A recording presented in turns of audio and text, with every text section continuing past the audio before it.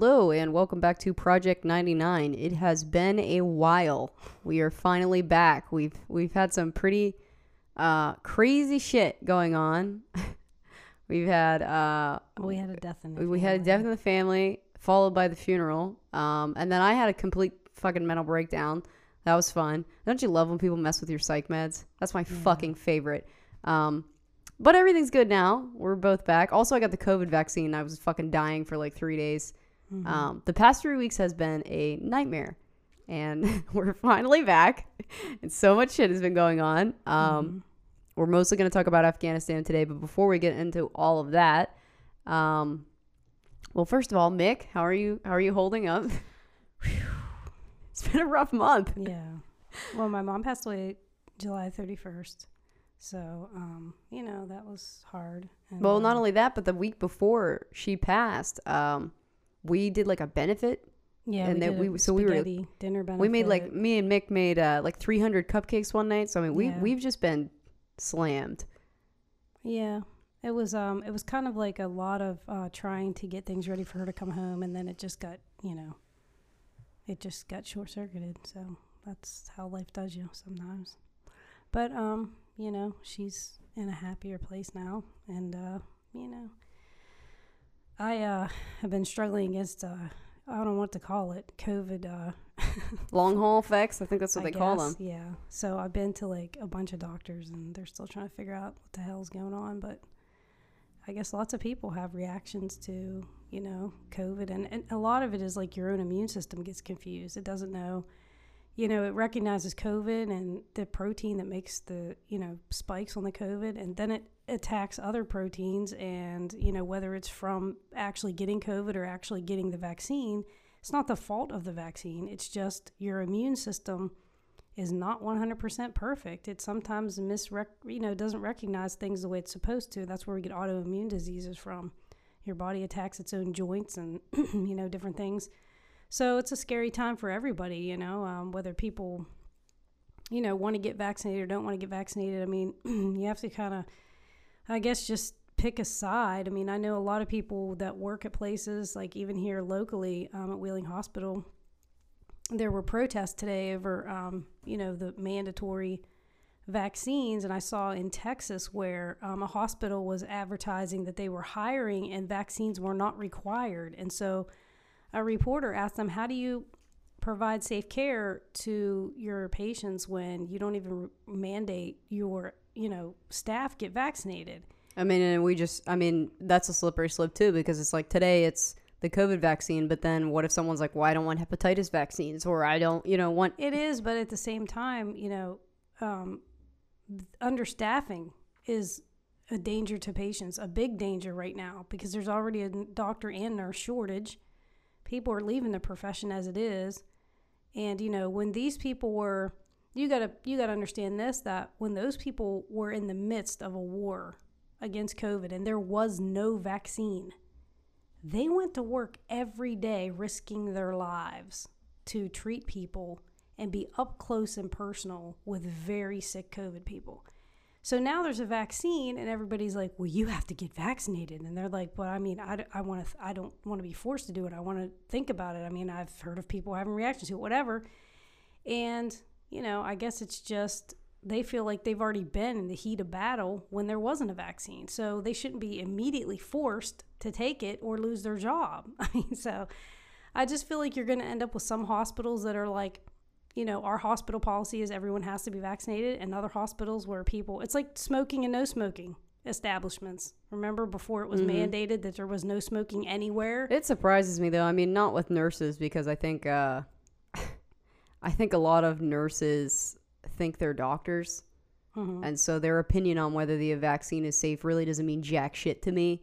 But doctors themselves being critical or weary of it would concern me. Right. Because they do have a doctorate in medicine. Well, another thing is, and I'm not an anti-vaxxer, but I have had people in the medical establishment whose education and experience I personally know to be sound tell me that there are some people that do have reactions and that they don't like medical professionals talking about it. And I'm like, that creates this whole atmosphere of conspiracy. Because when you start telling people that are witnessing people having reactions, well, we don't want people to know that. What are you doing? Here's a conspiracy for you. You're creating a cover-up. I told you, I just got my second COVID vaccine. I put it off forever, mainly because I didn't want to get sick.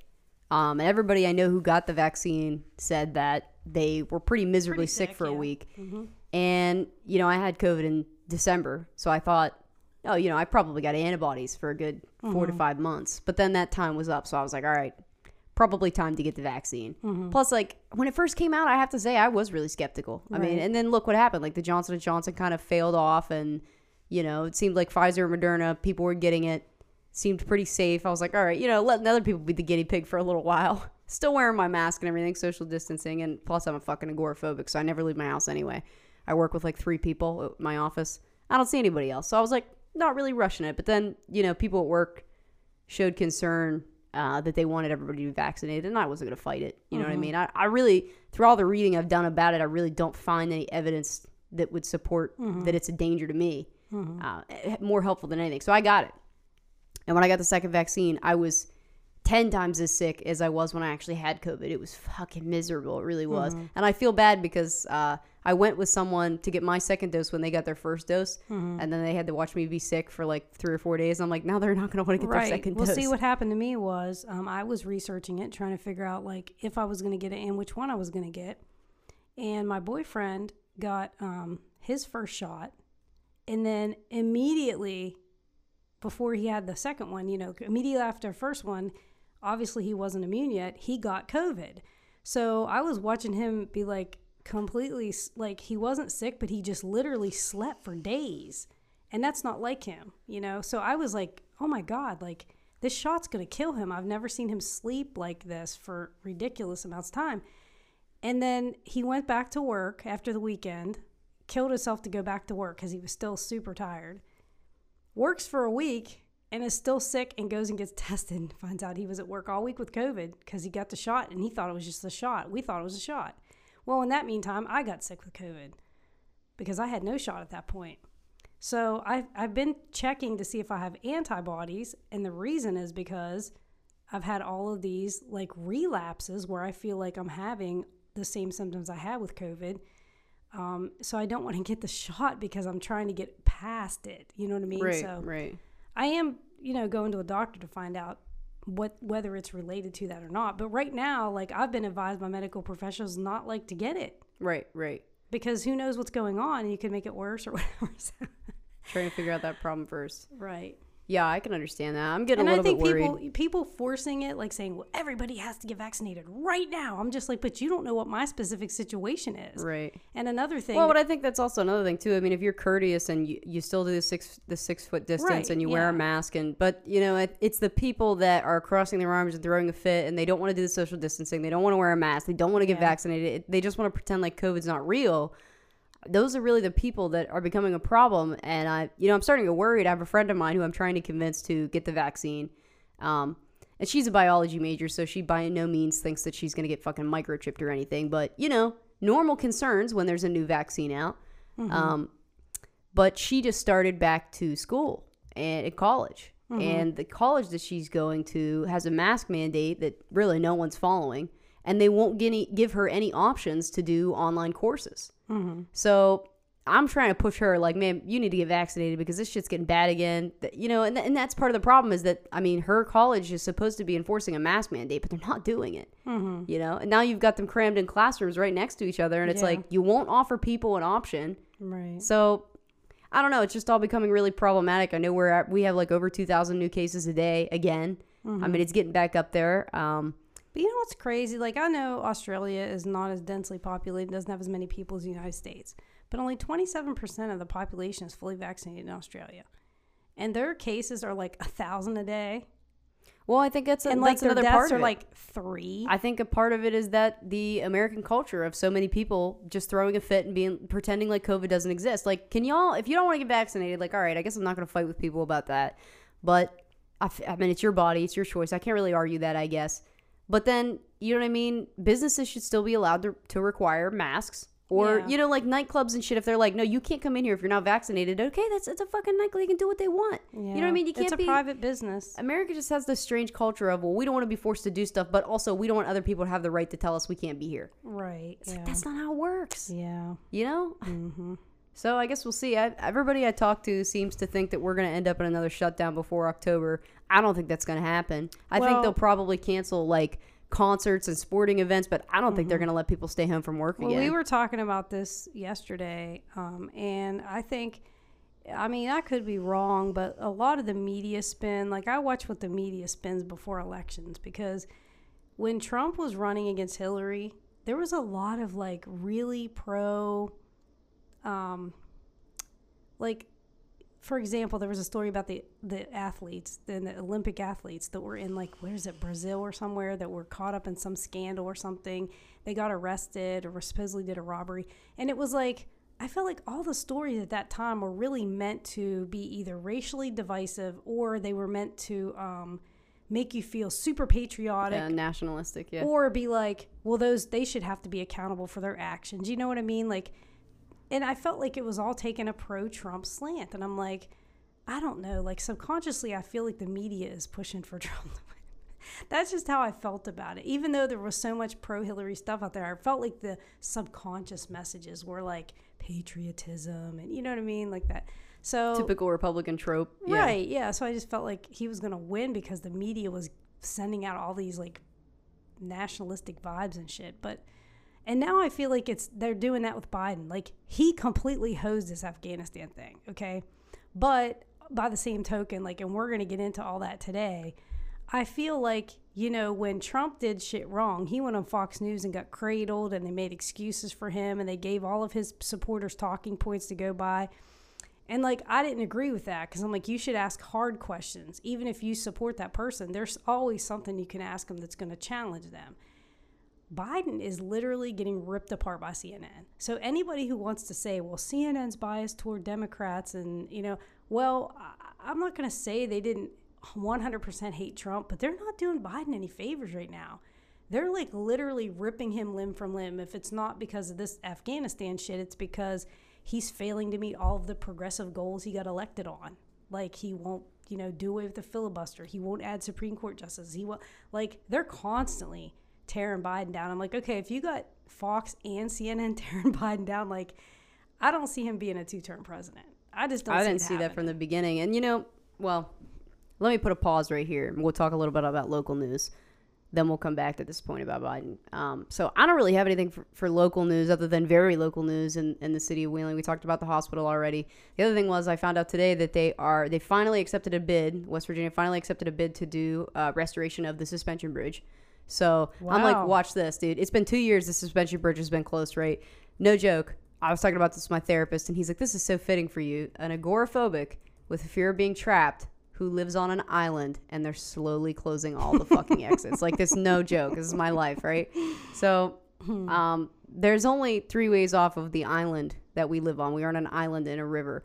The one right now has major construction on it. The Fort Henry Bridge is a complete fucking nightmare. And then the suspension bridge, which has been closed since 2019. And the only other way to get off the island is to go through Ohio. So I just found out that they're closing the exit to get into downtown Wheeling sometime in September. So I'm like, great. Now I'm going to have to drive all the way through the city of Wheeling, like down it and up it just to get to my office. So I bought a fucking bicycle because I was like, fuck this. I'll just bike across the suspension bridge. It's still pedestrians are allowed on it. So I buy this bike, and it's going to be here in mid-September, and I'm like, bet fucking anything they start construction on the suspension bridge, and I won't even be able to walk across it. Like, I am going to be so fucked. I hate this shit. Isn't there a walking path across the other one, though, too? The other but it's all closed right now because of the construction. I mean, they've got it all jacked up. That's what I said. If somebody who's a pedestrian, doesn't have a car, doesn't drive, I have zero idea how they'll get to Wheeling because... they'll have to take the bus. Ride the city bus. Yeah. Have to go all the way around through Ohio, but and for those of you who live in parts of the world where you have excellent public transit, fuck you guys, because I just have to say how jealous I am that we went all over Europe and didn't have a single problem like finding a train, a bus, a taxi, whatever you needed to get from point A to point B, the metro, whatever. and we come back to Pittsburgh, and like, which is a major international airport is Pittsburgh, and it's like an hour and 15 minutes from here, and we couldn't get home from the airport because like no taxi. Because this was the days before Uber too. Yeah, this was days before Uber, but I mean, it's just like, what? We have no rail system. Shout here. out to my homie Jermaine too for being like the only Uber driver in the entire city of Wheeling. Yay for Jermaine. I feel so bad for him.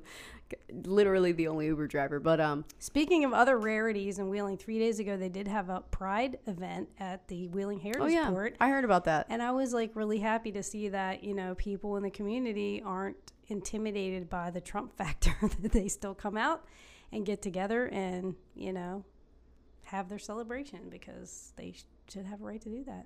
Yeah, that's so nobody cool. bothered them as far as I know. I didn't go over.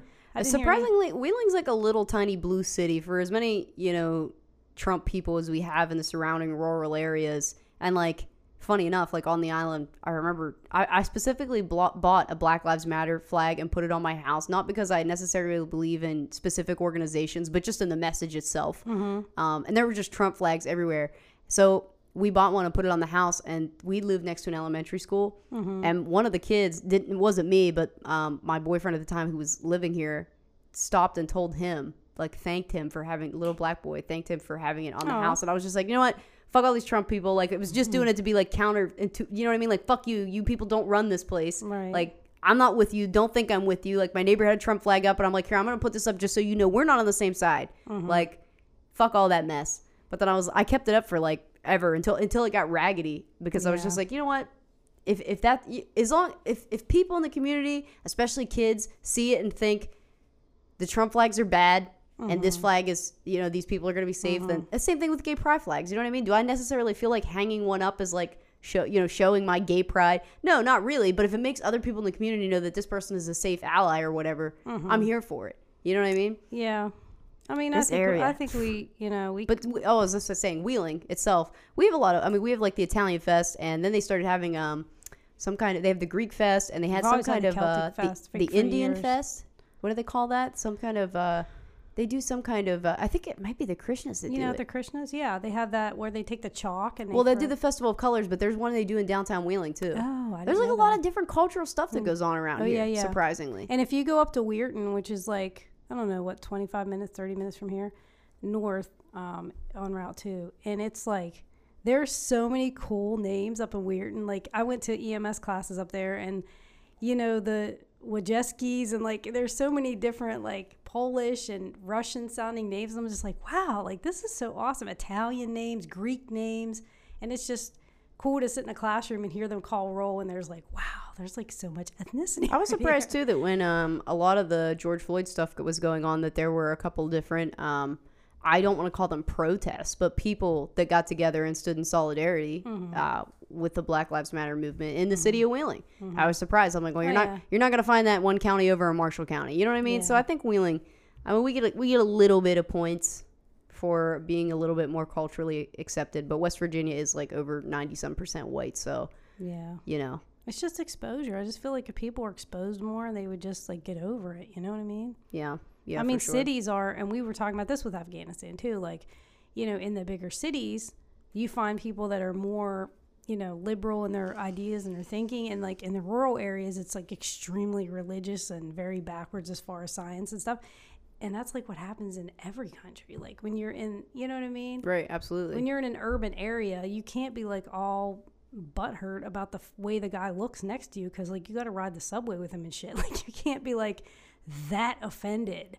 And I just feel like when people live in rural areas and they get into a groove of life, like that's what they're comfortable with. But dude, step out of your comfort zone for a minute and like just relax. I Like, let typically other find people that be who they are. people who live in the cities who end up going on that side of being racist, and you know, I'm not saying all Trump supporters are racist, but you know the type, super racist, super Republican, super like conservative in all aspects, religious, whatever, even though a lot of those things contradict each other, that live in cities, it's because they find the problems in the cities and they find a way to blame minorities for them. And it's like, That's true. Yeah. it's like and they just like pinpoint all their hate in one area.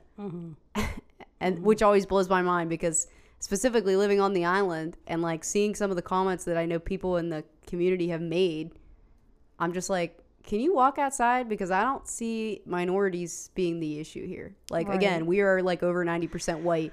The crackheads and drug dealers that you're talking about in your area are as white as Casper, bro. Yeah. Like, Yeah. why do you pretend? Like, it blows my mind. It blows my, but it fits a narrative. It's equal opportunity. It's equal opportunity. Or you like, you look at the mugshots in this area. You know what I mean? Mm-hmm. It's predominantly white. Here you go. I mean, Well, I mean, if we're 98% white, though, that's what gonna I'm make saying. sense. Like, That's it's just, gonna- it never made any sense to me. People in this area who try to blame minorities on like crime or this and that, because it's just like, bro, it ain't happening. Yeah. It's just not, there's no way. Where there's the most crime is where there's the most drugs. I mean, I blame so much stuff on drugs, really. Yeah, we have a massive drug problem. I mean, because you can be a really poor person but have good ethics and, like, really not, unless you're starving, not steal. Just deal with the fact that you're poor. Because everybody I knew is poor. So, like, if you have a moral character that you're not going to steal, like, it doesn't matter how poor you are. Rich people steal. Rich people are corrupt. So, I mean, just the fact that you're poor doesn't make you like, oh, that person's going to steal. But drugs just feels like it's going to make people need something so bad they're going to do all kind of things they shouldn't do. Like, your moral character is, like, overruled by drug abuse. So when you find, and plus gangs and stuff, so you find, like, more violence and more, like, societal dysfunction anywhere there's serious drug problems.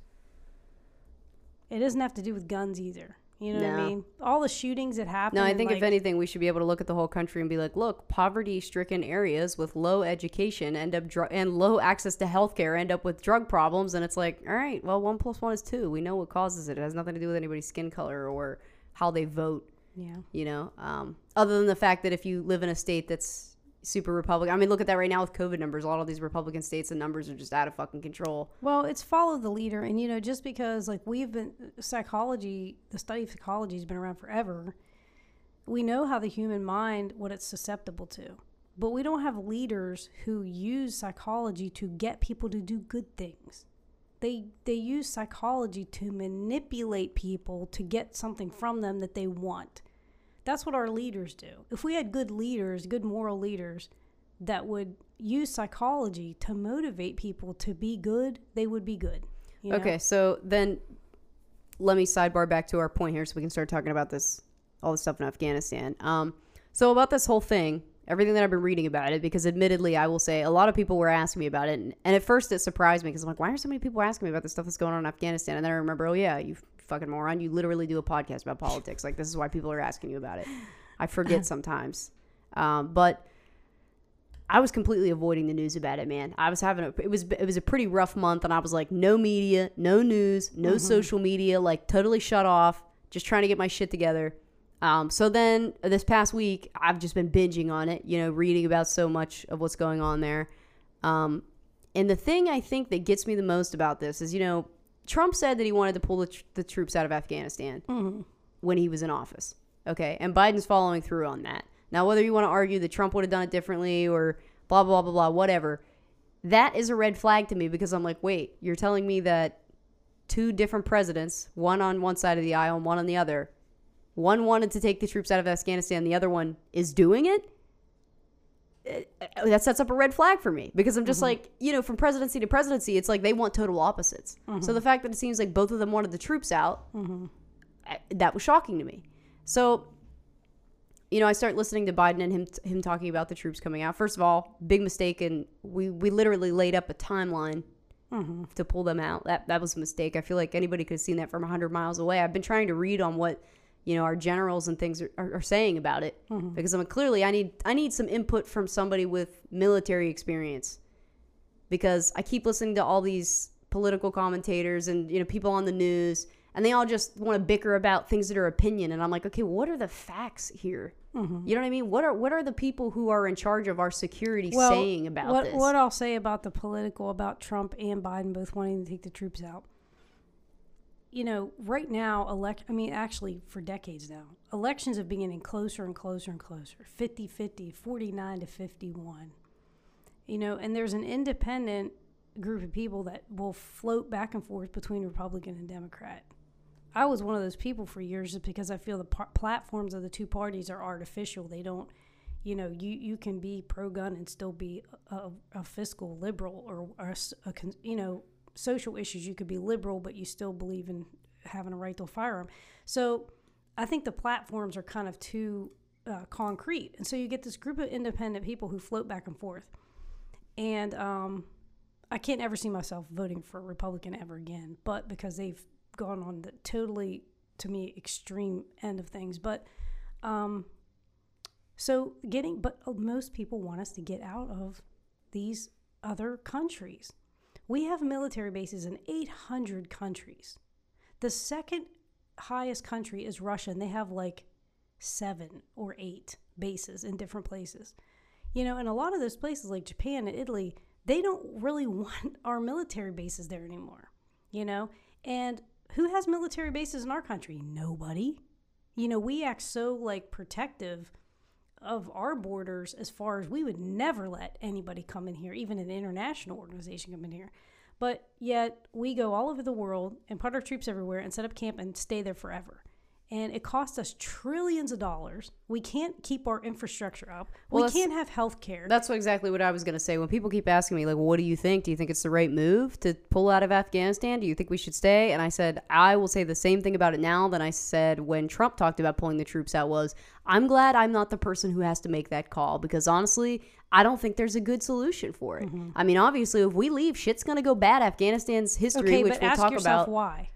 Well, we'll talk about the history of Afghanistan and why we didn't create the problem there. Right. But I mean, if we leave, is it going to get worse? Is there a danger to us? Maybe there is. I don't really know. I can't claim to have the intelligence. I mean, I know there's a lot of people showing concern that if we leave there, are there going to be attacks on our soil? And I'm like, do I think that? No, I think we have one of the best militaries in the world. But I mean, 2001 happened, you know, September 11th, that happened here. So is it impossible? No. I mean, I just don't have the answers for it. All I have to say is I can't believe that we live in a country where there's people dying because they can't afford insulin and we have 800 military bases across the world. Right. You know what I mean?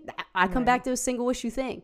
Maybe I am a single issue voter, but it's not that I don't have compassion and sympathy and that I don't think that we shouldn't be helping the rest of the world where we can. I just think that America doesn't really have its shit together. No, and you know what's crazy is that, you know, we don't care that women are executed in Saudi Arabia. Right, exactly. We don't care that women aren't barely allowed to drive in Saudi Arabia, that there's a girl in prison, I think still to this day, because she advocated for, even though now they're letting women drive, the woman who first advocated for it is still locked up in prison as far as I know. You know, they're repressive of journalists. They killed and dismembered Jamal Khashoggi. We know that. 100%. And yet we don't put any pressure on Saudi Arabia. They're golden. But yet we're like, oh, we got to deal with these people like they're terrorists. You know what I mean? Right. It's the favoritism.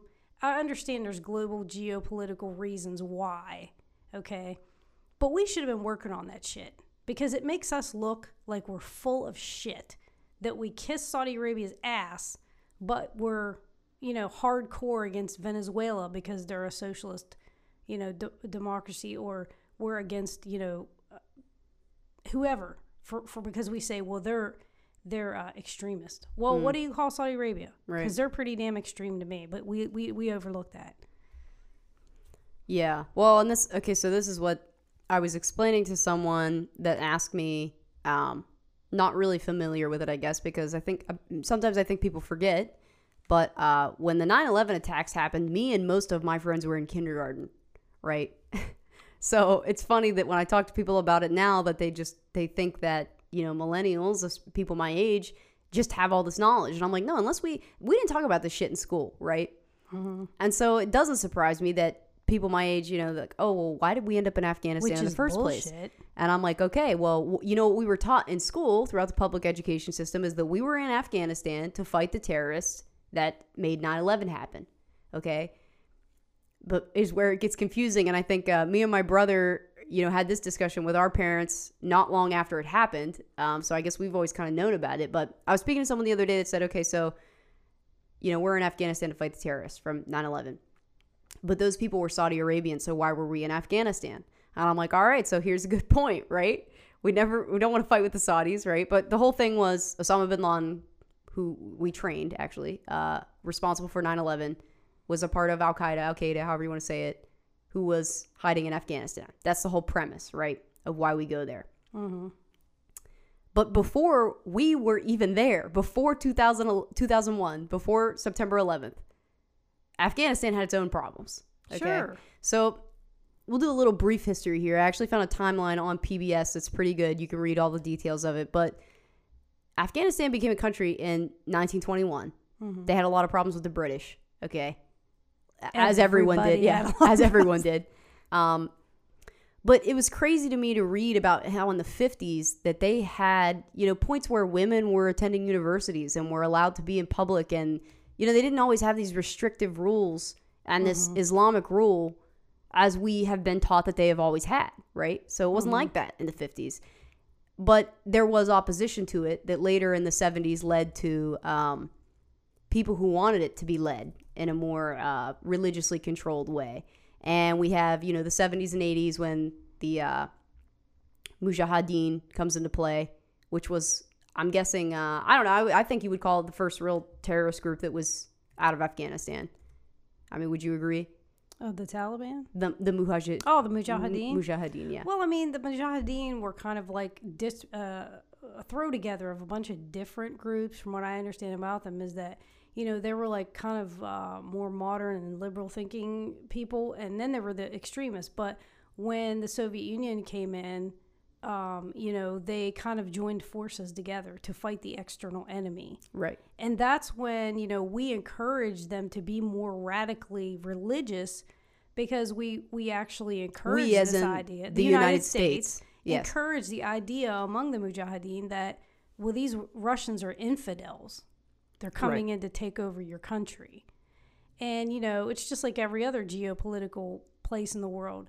One country decides that they want to have a foothold and control in that country to keep another superpower or country from getting. So when, Afghanistan is juxtaposition between Russia and India, which was controlled by the British, that was where the British and the Russians kind of had this, each one of us has to get our foot in the door first, And then it became the two superpowers, the U.S. and in the 80s, the U.S. and Russia in Afghanistan. You know what I mean?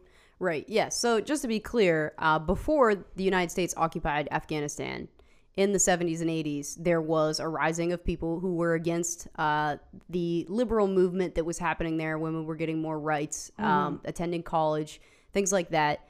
The Soviets were there, and basically the Mujahideen was the extremist group that was religious and wanted to put an end to that shit. And the United States stoked that fire. Mick actually sent me an article. It had pictures in it of children reading books, basically telling them that, these people are, what do they call them? Infidels. These people are infidels, trying to drum up all this hatred for the Soviets. These books were funded by the United States. And these kids still to this day have them and read them. So I guess what backfires there is, we inspired this whole movement of people to hate Russians that were occupying their country because they were quote unquote infidels.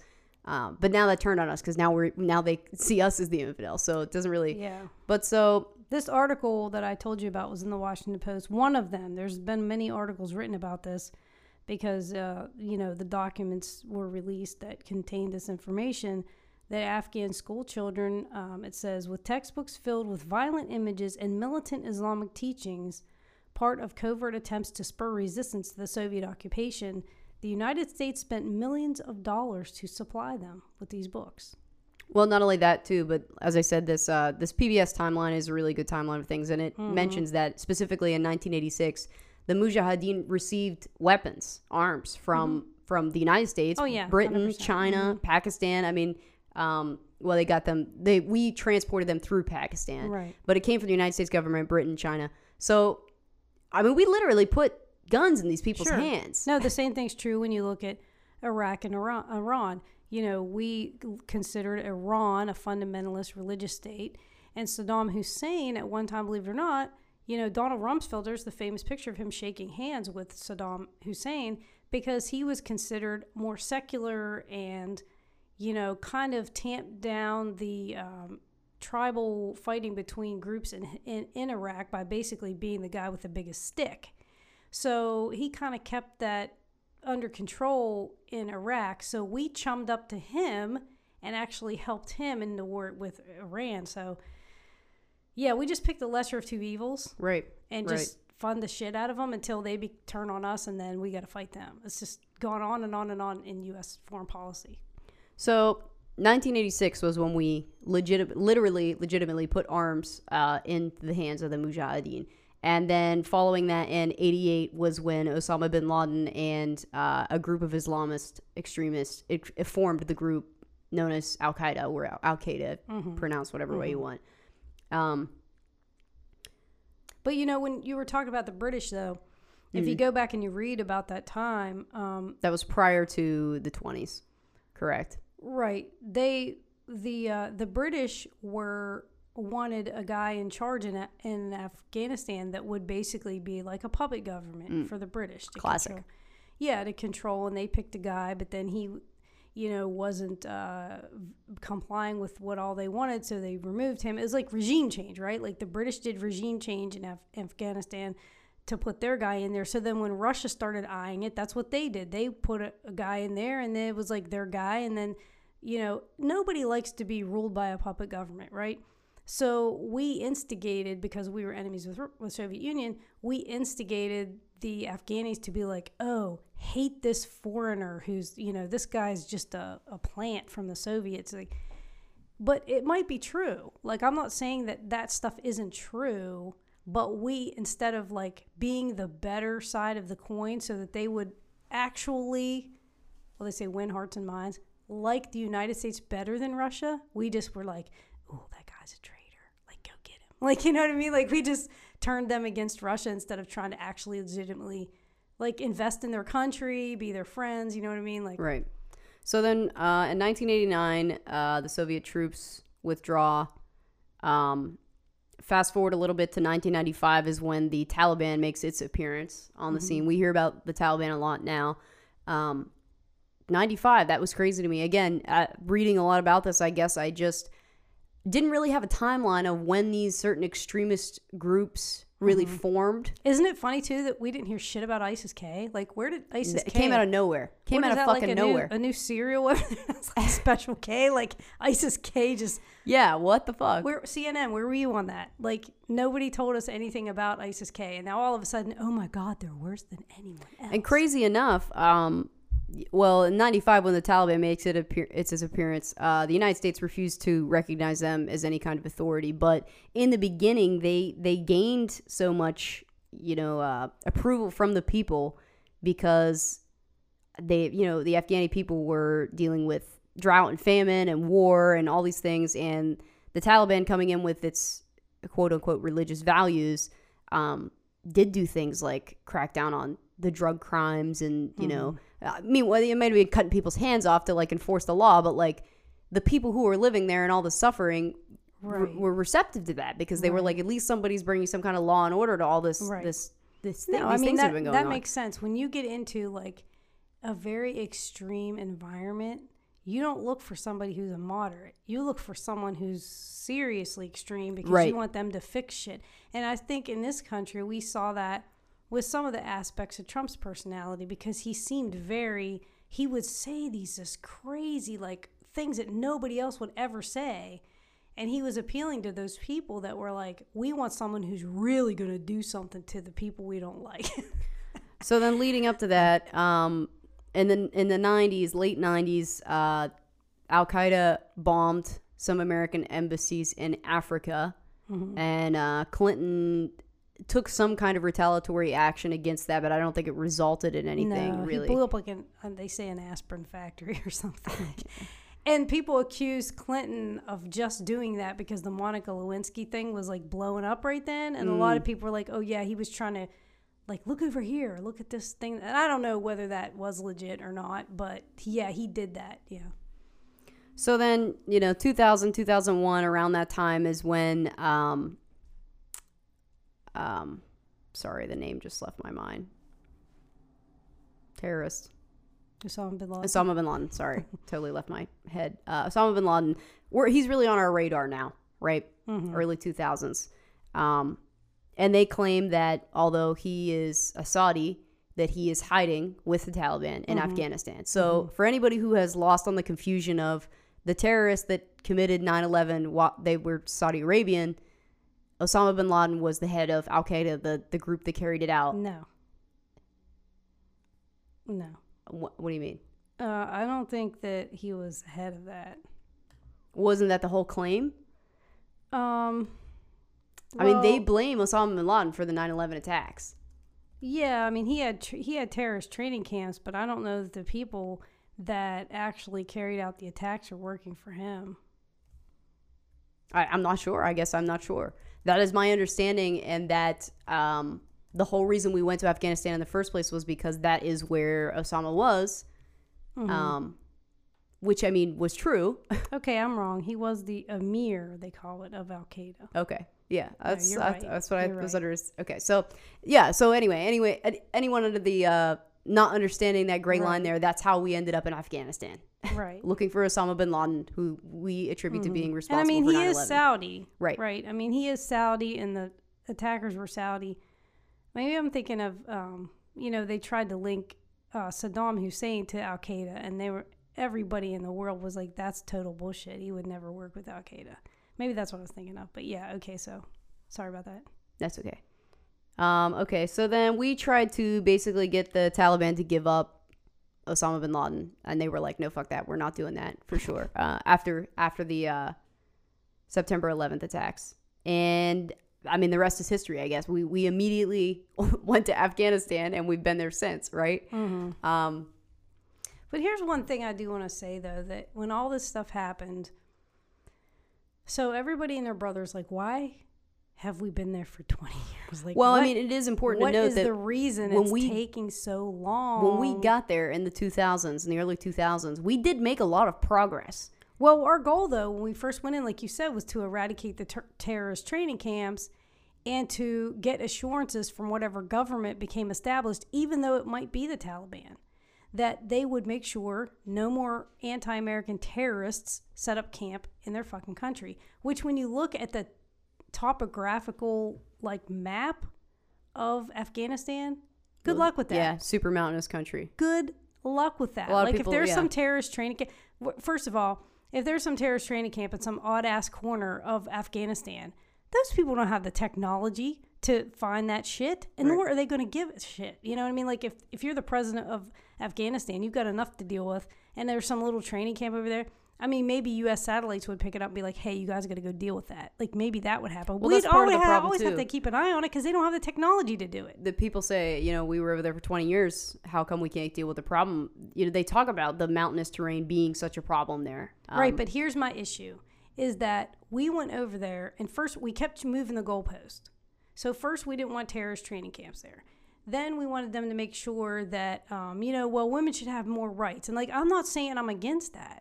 But what I'm saying is we kept moving the goalposts, which is one reason our time there got extended. And then on top of that, we said we wanted to train the Afghan military so that they could be stable enough to resist the terrorists taking back over, right? So we're there for 20 years. We did a ton of infrastructure, spent billions upon billions. Like, if you just look at the ring road that goes around the exterior of Afghanistan, it's the main road. If we were like, well, if we build roads here and they have access to, so they'll build up as a country economically, they'll become more modernized just as a fact of cities and whatnot. So we spent tons of money on infrastructure. The terrorists blew it all up. So we threw money in the toilet in Afghanistan. Now, the military people and the military contracting people, who are all now your experts on CNN and MSNBC and Fox and all these, when you see somebody on there, The Intercept did a story about this. When you see somebody on there that says, well, here's our military expert in consulting or whatever, that person is making money from the defense contracting business. So they want the war to continue forever, okay? Please look these people up, because that's all their motive is to line their pockets. They don't give a shit about the people in Afghanistan or the people in the United States. It's all a profit motive for these so-called expert commentators on all the news media. So when you get past that bullshit, my question is, okay, so we're there for 20 years. At one point, they had 189,000 official Afghan troops. We helped them develop police department. Right. Well, in 2005, they had like legitimate elections. I mean, as and legitimate court as system, right. Okay. And then I know, what was it, 2000, let me see here, 2011, we did get Osama bin Laden, finally. Mm-hmm. So I guess to bring that all here, if we were going to pull out, I don't know why we didn't at that point. It seemed like when Obama was in office, we were making some progress. Like I said, 2005, they had the elections. Mm-hmm. And 2009 was when Obama deployed like almost 20,000 troops to train them. He started withdrawal at first, and then some shit started happening, so then he did a surge. He sent like a ton of troops over there. Like he started pulling them out, and then this kind of shit started happening. And then he did a surge where he sent a whole bunch back in to tamp it down. Yeah, and in 2009, it says 17,000 troops they sent basically to train people, to train civilians. And then, like I said, 2011, they got Osama bin Laden. So I feel like at that point, we were like, all right, we sent people here. We're doing training. You know, we got the guy we came for. Right. If we were going to pull out, that would have been the time to do it. Well, there are a lot of people who agree with you. Like, I've seen a lot of articles saying Obama could have got us out back then and didn't. So that was his screw up. But, you know, he was also the drone strike king. And, I mean, who knows how many civilians were turned into terrorists because of the civilians getting killed by all the drone strikes. I don't know. Well, and that was my other point, too, is that, you know, do you think that by America continuing to be there, I mean, we know that the education system they have there isn't great. And, you know, you go to some of the parts of Afghanistan where the infrastructure is crumbling, people are starving, you know what I mean? It's a war-torn area. It can't be hard to radicalize these people. Propaganda is probably not hard. You know, well, propaganda is not hard. All you have to do is walk into an area and be like, you don't want it to be like this? Well, guess whose fault it's like this? America's fault. Right, you know? So is our presence there doing more damage and building more? Because it's like first we had, you know, Al-Qaeda and then the Taliban and now we have ISIS. And it just seems like you kill one guy and another one just fills his shoes. So I don't necessarily know that us pulling out of here in the way that we did was the smartest. But again, like I said, I'm glad I'm not the one making this decision. Because it just doesn't seem like there's winning on either side for us. Right. I mean, do we occupy it forever? Right. And this is my thing, too. So the numbers started out at like 189,000, and then they dropped down some to like 160,000. But at the time that the Biden like pulled us out, I believe we only had about 2,000 people. Yes. So 2,300, I believe. Think about this. Forget everything that you hear in the media and everything. Just common sense. Ask yourself this question. There's only 2,000 U.S. troops in Afghanistan. Were they really holding the Taliban back? I mean, maybe, but it's also important to mention that they were not. In the 20 years that we were over there, first of all, we significantly reduced the amount of troops. In 2013, 2014, Obama brought a lot of the troops home. We were like, all right, things are calming down here. You know, NATO left. The Afghanistan army was taking over what NATO was doing. There was a lot of progress there too. But it's significant to mention, you know, the last press conference, whatever you want to call it, that General Milley did, that we lost like 2,000, 3,000 people over there and another 20,000 some injured in the 20 years that we've been there. So it's not like, oh, we've just been occupying it with zero, you know, loss on our end, because despite the money, there have also been 20,000 people injured, over 2,000 killed. Right. I mean, and so along with what you said about Obama, like he did pull out the traditional, you know, military, but he went crazy with drone strikes. And I mean, not in Afghanistan, right? But he did 563 drone strikes, okay, compared to Bush's 57. So that's why I call Obama the drone strike king, because he liked some drone strikes, and he did them in Pakistan, Somalia, Yemen, places like that. But a lot of those people are Muslims. So what does that do to other places where there's Muslims? Oh, they're coming for you next. You know what I'm saying? Like, that is used for propaganda. These other countries say, look, America's coming to kill all the Muslims. They're going to come kill all of you. When the amount of troops after that was, you know, more troops were brought home, because when Obama left office, we still had over 5,000 troops in Afghanistan. So at some point during Trump's presidency, about that number halved. You know what I mean? And I don't remember hearing about that at all. Because again, we get back to this. It's very politicized. You know, people who supported Trump wanting to bring the troops home when he was in office are now criticizing Biden for doing it. And I feel like they're making excuses like, well, Trump would have done a better job or this and that. But the reality is you're just choosing sides because it's who your guy is. Right. And I'm not trying to do that here.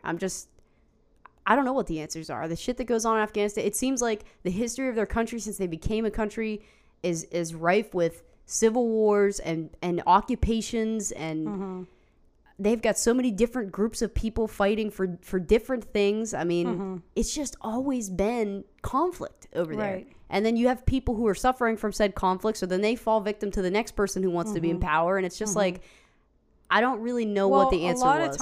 A lot of times the way that we establish a puppet government in a country is by finding a group whose views oppose whoever the current leader is. So if we want regime change somewhere, like going in ourselves is just going to cause the people there to be like, oh, we got to, like what happened with Mujahideen, we got to bind together to fight the external enemy, right?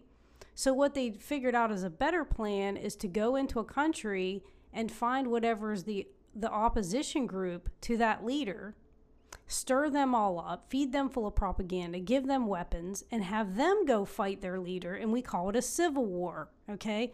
Then our media tells about all the atrocities being committed by the person that we want to be gone, and we say we have to go in and support them. We've been doing that since the Spanish Civil War. We went into,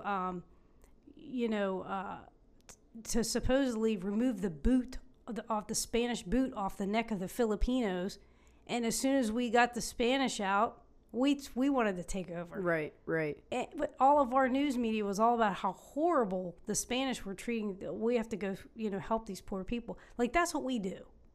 We spin it so that we can. Well, I guess that's what shocked me too. And just for correction, there the over 5,500 troops that were still there when Obama left office were there until November of 2020.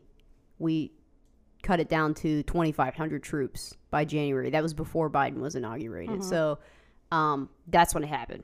Right before Biden got into office, we cut it down to 2,500. And maybe Trump made some deal with the Taliban to hold off their shit until after Biden got in there. That was the whole, well, I mean, that's a conspiracy, but in February of 2019... Because doesn't it seem weird? They took it down from 5,000 to 2,000 troops and nothing happened? Like I said, those 2,000 troops were not holding off the Taliban. Right. And obviously neither was the Afghan army, because what the hell happened to them? Right. Where the fuck did they go? The U.S. signed a peace agreement with the Taliban, which, first of all, I feel like, what the fuck is that? I mean, what happened to, we don't negotiate with terrorists and, all of that?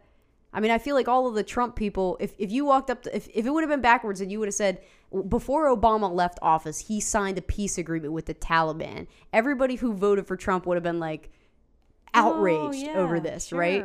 Yeah. But we told you he was a Muslim. Right. Yeah, exactly. Right. So this happens under Trump presidency, that this peace agreement is signed. This was in 2019. Yeah.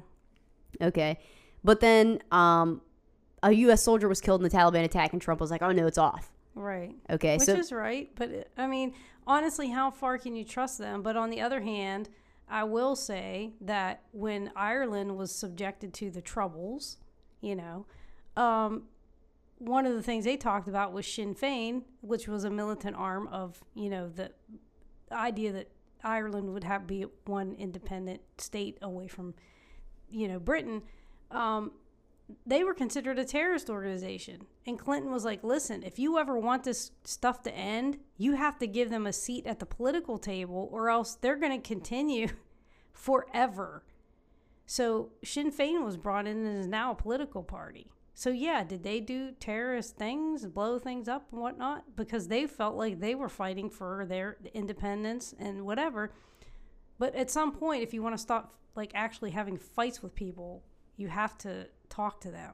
Now, if they only want to cut your head off, if they have no other political objective than you must die because you're the wrong color or you're the wrong religion, there's no negotiating with that. Right. But if someone has legitimate political objectives and they want rights and they're willing to die for them, maybe sitting down and talking to those people wouldn't be a bad idea. Well, and that's what, when Trump got into this agreement with the Taliban, you hear that on the news and you're like, excuse me, what the fuck? And weren't they saying that they were going to start letting women have more freedoms and stuff? Were they saying that? I'd have to go back and read part of specifically what the Taliban's agreements come into terms with. Because they were saying that the I first personally, week I think that this Trump shit was going on. Trump probably sat down with them because now ISIS has come into play, right? So the Taliban, from what I understand, they want control of their country, right? They want to control Afghanistan with their rule, 100%, yeah. with Sharia law, whatever. That's their prerogative. They want it in Afghanistan. ISIS, on the other hand,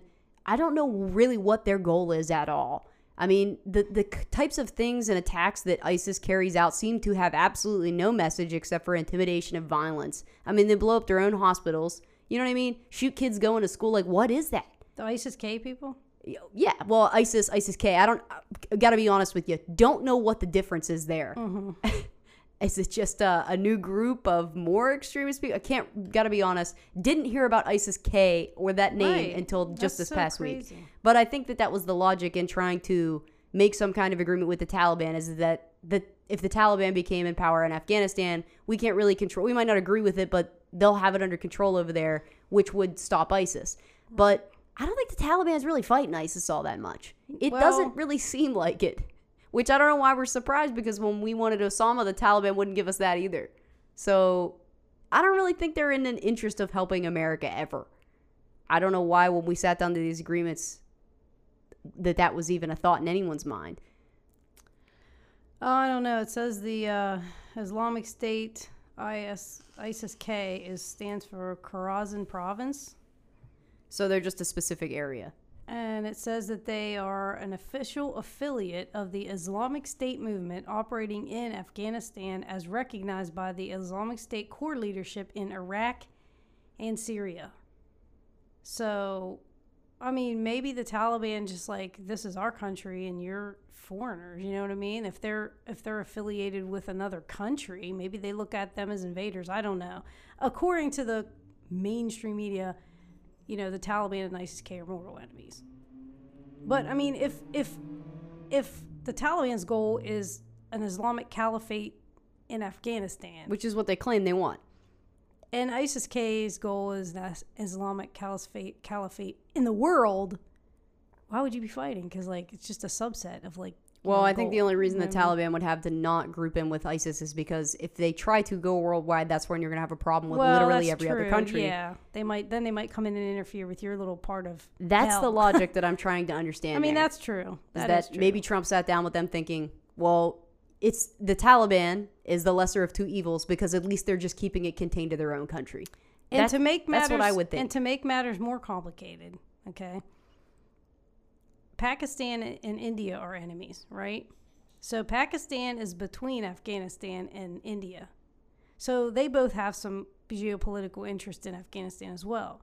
So Afghanistan literally has Pakistan's back. So if India were to invade, like in a ground war, and they got so far into Pakistan, they would require probably help from the Afghanis to push them back into India, right? And there was also something I read about a pipeline that Pakistan wanted to put through Afghanistan into Uzbekistan or something, I don't know. But anyway, so those two countries have their own interest in there. But from what I gather is that Pakistan and Afghanistan are pretty tight. And India's like the outsider in that whole triangle. So if ISIS-K is supported by Pakistan, you wouldn't think that they would be so, disconnected from the Taliban. You know what I'm saying? Yeah, no, I've got to be honest. And reading about all of those different groups, I can't follow the pattern of logic from the attacks that they commit to really what their overall goal is. But maybe we're thinking really too much into it. Maybe it's just like, okay, let's say there's two gangs in Chicago. They're both drug dealers. They both make their money off illicit drugs. Hey, why don't they get along? Because they have so much in common. Because they're turf. It's a turf war. They both have the same lack of morals and the same criminal, enterprise, but they're enemies just because they're both fighting at the same piece of territory. So maybe that's ISIS-K and the Taliban are just like, no, this is my block. You know what I'm saying? It might not be that complicated. So then that brings us up to this point. All this stuff has been happening in August. Biden said that he wants a complete U.S. troop withdrawal by 9/11 of 2021.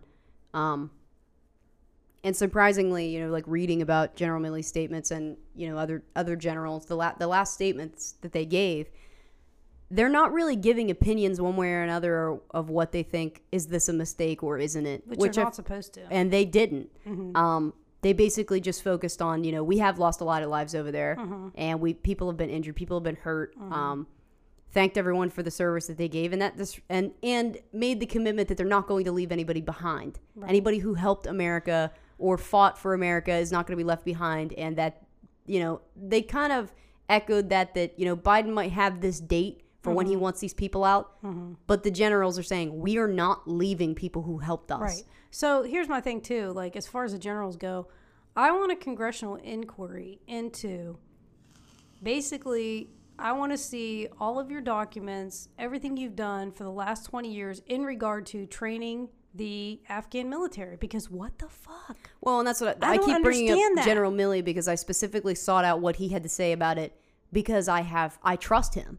Yeah, I like Milley too, but I'm just saying, like, and he even said, how did you keep this a secret for so long? And all of the contingency plans that they had, he said they never saw the Afghanistan civilians or military that they had trained folding this fast. Okay, did we take... Now, I've seen videos of the Taliban trolling around in Humvees and shit that we supposedly left there.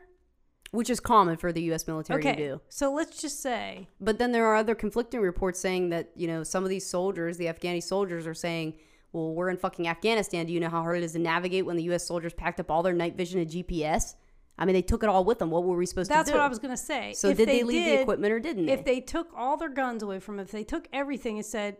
But, like, what was the purpose then? If you're going to go over there and train these people and equip them to fight the Taliban only to leave and take all of your weapons with you so they can be slaughtered, it still makes no sense. Well, and this is the frustration I get where, you're trying to do research on a topic and you find, every news outlet talking about it, but no solid information, because that's what I'm trying to find. Yeah, it's just all opinion. I watch different reporters going to different areas in Afghanistan, and one of the local police there who works with the Afghanistan military, they were using like a lawn tractor or something to field for mines. And the lady was like, well, why are they doing this? And they're like, well, we don't have Humvees. We don't have tanks, and just somebody walking over it is not going to set it off. So basically this guy's risking his life to see if there's mines out here so that civilians can walk through here safely. And I'm like, so we didn't leave them equipment in this, or just these people in this part of Afghanistan don't have it? Maybe people up near Kabul do have equipment. I don't know. I want to know. Did we train them and then take all the equipment? I don't know. I can't find any information. Well, that was my only logical step, was that the only reason they folded up as fast as they did was because we took all of the weapons and they literally had no choice but to surrender or be slaughtered. So, but if we left equipment and guns and everything, like, they should, if they weren't willing to fight for their own country, then here's the thing. No matter whether it was today or next week or next month or next year or 10 years from now, if they folded up in 2 weeks after 20 years of us being there, it never would have made a difference. How it was inevitable. Yeah. So you know what I mean? And when they were kind of tearing Biden up about it, he did kind of say that, like, well, he absolutely did. It would have been this way next week or a month from now, but I'm no defender of him, because he should have anticipated this. He should have had. And here's the other thing that I have a lot of questions about.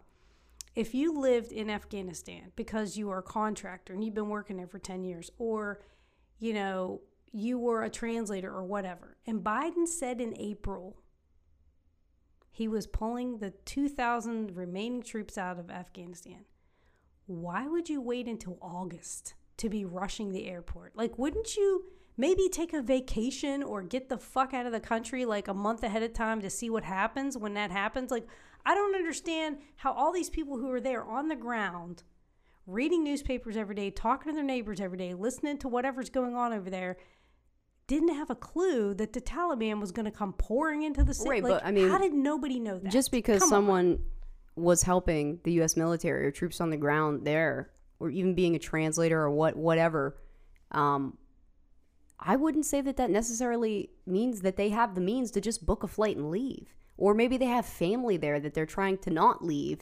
Well, what I'm Or saying maybe is, the U.S. told them, listen, when we decide to pull out, you helped us and we'll make sure you get out. So they just stayed until the end to leave with the U.S. military. I mean, I don't know the circumstances of these people. if I was there, and this is not meant to be like a blame the victim thing, I'm just asking you this as a question. If I helped the U.S. military and Biden said, we're pulling out by September 11th, and it's April, I'm going to be calling somebody at the consulate and be like, listen, I need you to help me get out now. I don't want to wait until the last minute to get out of this country, because if they come in and take over, I'm a prime target. I have to get out. Like, I would have been talking about that for maybe April until June, and then I'm fucking finding my way out. Those are all things that I think are They important. know the Taliban cuts people's fucking heads off. Right. They lived with them before. Right. But then again, maybe our occupation has lasted so long that kids like you who were born when this shit started don't really remember life under the Taliban. So maybe they don't realize, no, these motherfuckers cut people's heads off and shit. Like, absolutely. You can't trust them when they say they're not going to do that. You can't trust that you're still going to be able to go to school. That was the other thing that they were talking about. I don't know what, I think it was CSNBC, maybe at MSNBC, I'm not sure. One of those, alphabetical nightmares, that they were providing passage to these people who were getting to the airport to leave, to evacuate safely, whatever. And they were talking about these Taliban checkpoints. And they were talking about them on the news like, well, as long as you presented the proper paperwork, the Taliban is letting people through. And I was like, are they really saying this on the news? Like, are people listening to this? Believe the Taliban. We're talking about a fucking terrorist group. Mm-hmm. And you think that they're genuinely just looking at people's passports and paperwork and being like, okay, go ahead. You trust that.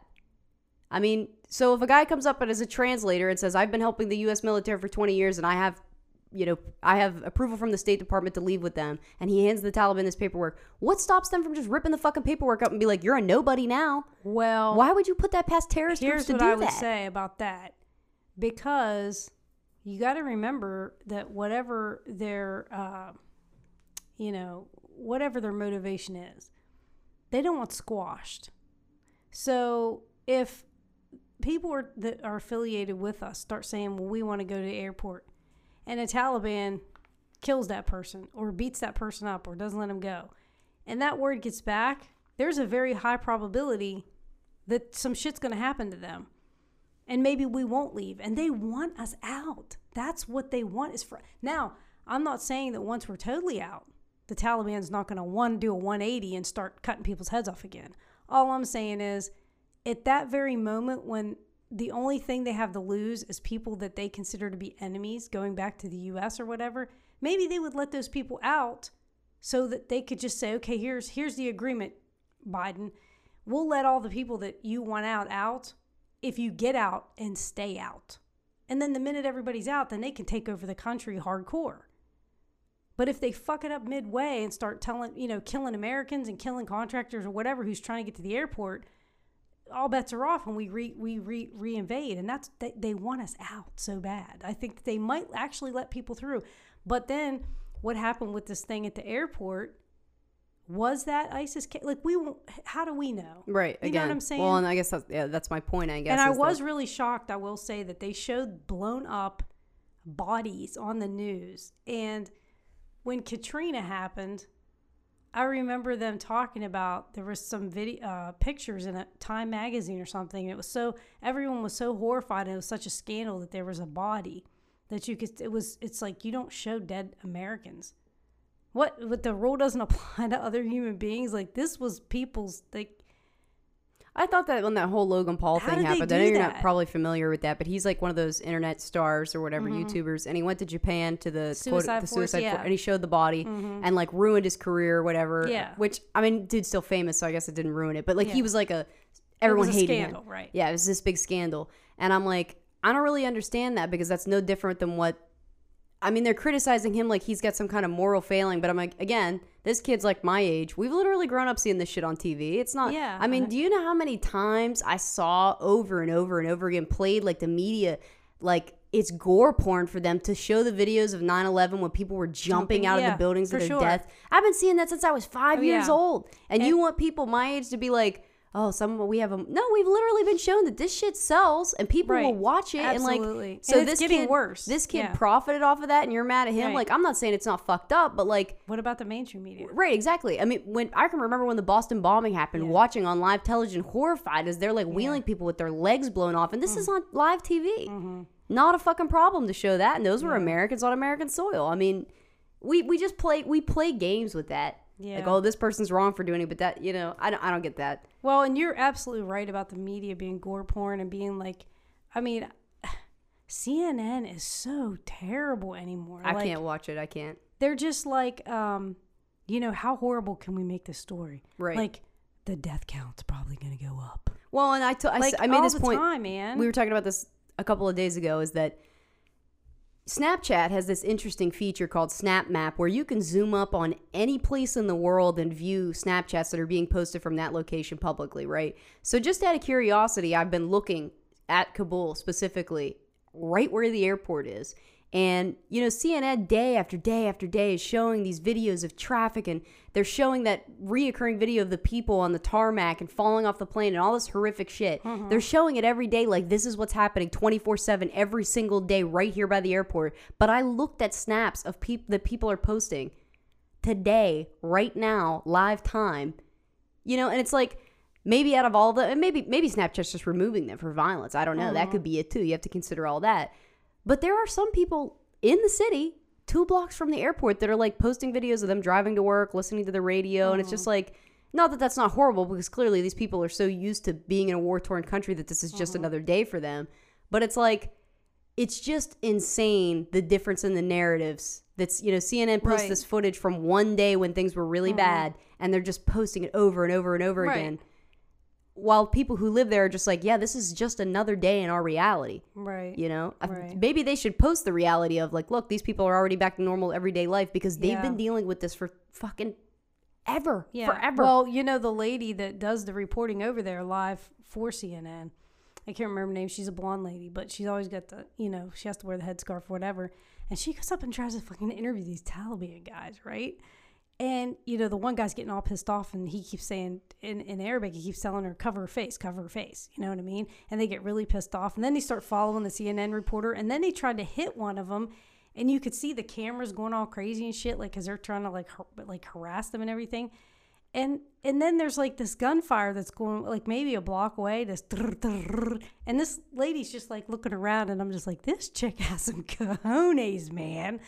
I mean, you know what I'm saying? They were all criticizing the one reporter, too, they showed on there, who there was a group of... she should get some kind of an award, man. There was a group of men in the background, I think sitting on a car or something, and they were chanting, not in English, but they were chanting Death to America. Right. And she was like, it's so strange because they're saying Death to America, but, you know, they're laughing and they're joyous, and it's so strange, and people, like, were criticizing her like she was making a joke of it. And I'm like, no, that is what she should be reporting right there. Right. That this is fucking normal for them. Yeah. This is normal everyday life. Right. You know what I mean? I think people we get these blips in the media where we're like, oh, nothing's happening there. And it's like one day of tragedy we talk about for 3 weeks. And then we just assume everything's fine again. And it's like, no, it's more like this constant fear 24/7 that people learn to live with. That Florida building collapse, you know, they were interviewing people whose family members were maybe under that rubble being crushed slowly to death. And CNN couldn't get enough of it. Oh, I know. They couldn't get enough of it, man. It's like I don't know what you would even call it. Like, it's not gore porn. It's like just like wants to rip your heart out, like make you cry for these people. And it's like, well, if you're a fucking human being, you're already gonna cry for those people. Like, you don't need CNN to make it as bad as possible. Like, they just want everything to have such a negative, horrible. I mean, life is horrible sometimes. But it's the way they talk about it, like they're salivating over the horribleness of it, and it's scary. Yeah, it is terrifying. It's very sociopathic, in my opinion, that they can be like that. So, well, I wanted to, sociopathic. I was watching this. I have this Pluto TV, right? It's a free app you could download. It's got all this free television on it or whatever, and they have their own news channel. And I don't know if they're just rebroadcasting something from another news channel with their label on it. Not really sure. All I know is it's not CNN, it's not Fox News. So I had it on. And this lady was talking about the Supreme Court decision recently to end this eviction moratorium. Right. And this lady is sitting in this house, man, and you can just tell by the background. She's on a crystal clear 4K camera via Zoom on live national television with her curio cabinet in the back that's like solid mahogany filled with all these knickknacks and just all this fucking furniture in her house. And she's got bleach blonde hair. She's super tan. Like, you can just tell this woman has money. She's wealthy. It's clear to see from the background for how she looks, everything. And she's going on and on about how she has like 80 different properties and these people aren't paying their rent. And who's going to make up for my lost profits on this? And I'm like, this bitch is seriously talking about making people fucking homeless while she's sitting in her little mansion. Channel was it? It was just this Pluto News. So I don't know. News. I don't know who, if they're just rebroadcasting it or if it's their own news. I'm not sure.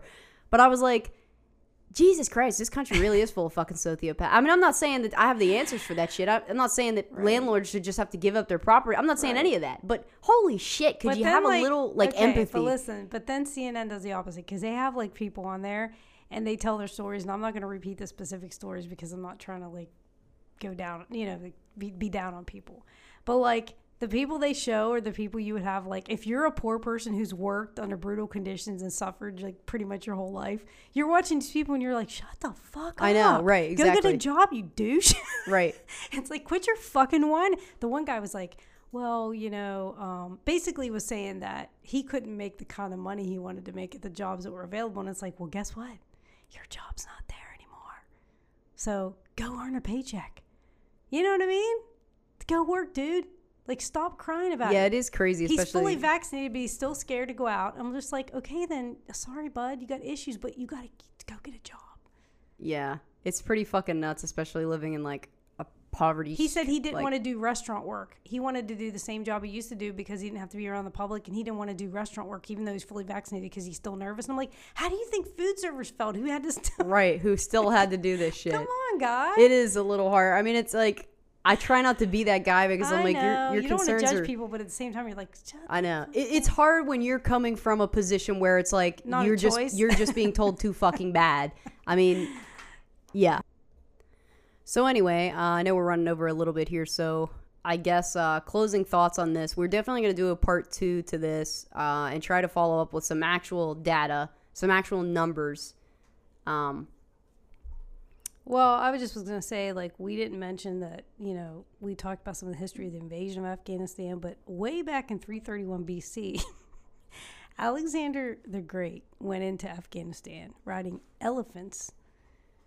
I guess he thought the elephants would be so terrifying that the country would just surrender. And I think he did have some gains there, but I'm just saying, like, their country has, it doesn't, other than it does have rare earth minerals, which recently have become, kind of a prize in as far as a resource. Like lithium? Yes, lithium and things that are used to make electronic devices. They also have copper and some other minerals. So they do have some resources. But before now, it was kind of like, what do they got that anybody wants? You know what I mean? So really, it was just their strategic position kind of in the center of all these different bordering countries or whatever that made them the focus of all these regime change things. So, but yeah, it's known as the graveyard of empires because every empire that tried to go in was unsuccessful at taking over Afghanistan. Partly because of the terrain and it's just the people there and their extreme hardiness at having to live in that kind of terrain. They're not easily taken over. There's lots of places to hide. You know what I mean? Like, it's a tough. Yeah, I guess I just was most excited to do this episode and talk about the full scope of it because I have heard so many people, echoing well, we should have never been there. And, they say that in a position of from when we entered in 2001. And I'm like, well, we were kind of already setting the stage for that in the 80s. Like, you got, Ronald Reagan to thank for that. We kind of set that. We've been involved long before 2001. So I think that's important to know that when you're saying things like, well, we should have never been involved. Okay, well, it wasn't just the 9/11 attacks that we were involved before then. Right. And secondly, that Afghanistan has its problems and had its problems before we were involved. So I don't know why the U.S. I mean, I don't know. I guess because after 9/11 happened, we had to do something. Well, and Bush had a carte blanche, and his true goal was Iraq. That was where he always wanted to go. And but you couldn't really attack Iraq when they had nothing to do with it, as much as they strained to try to make it seem like Saddam had something to do with it. He literally had nothing to do with it. But if they went into Afghanistan, it was kind of like, well, we'll do that because that's an obvious, like they had training camps there. Right. We'll go into there as obvious, and then we'll say we're fighting the war on terror, and we'll just go right on into Iraq. So, you know, I think Iraq was really their main goal, and they just used it as an excuse to because they could have, like you said, get their objectives done and get the fuck out, and they didn't do that. Right. But next time, we're going to do a follow-up episode about this. We're going to try to track down some actual statistics on what was the strength in numbers of the official Afghan military. Right. Compared to when we got there to when we left. Right. And number 2, how much money do we spend in all the time we were there? Number 3, where's the fucking weapons? When we retreated or when we withdrew, did we leave them with weapons to fight? That's another important question. And you know, the other thing I was going to bring up to you was, you know, Biden keeps saying over and over again that his whole reason for doing this and pulling out and putting an end to it is because he doesn't want to pass it on to another presidency. And I don't know why that's sticking in my mind.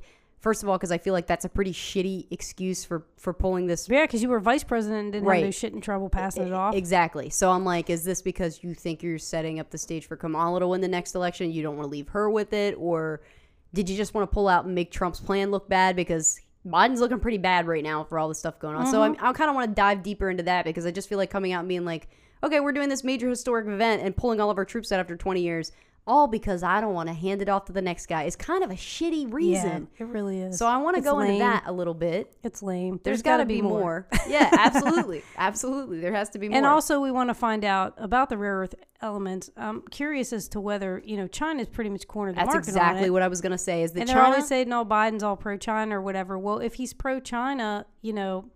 Are we pulling out to make the stage for China to go in? I mean, they're right on the border. They've got minerals. But that's a horrible decision.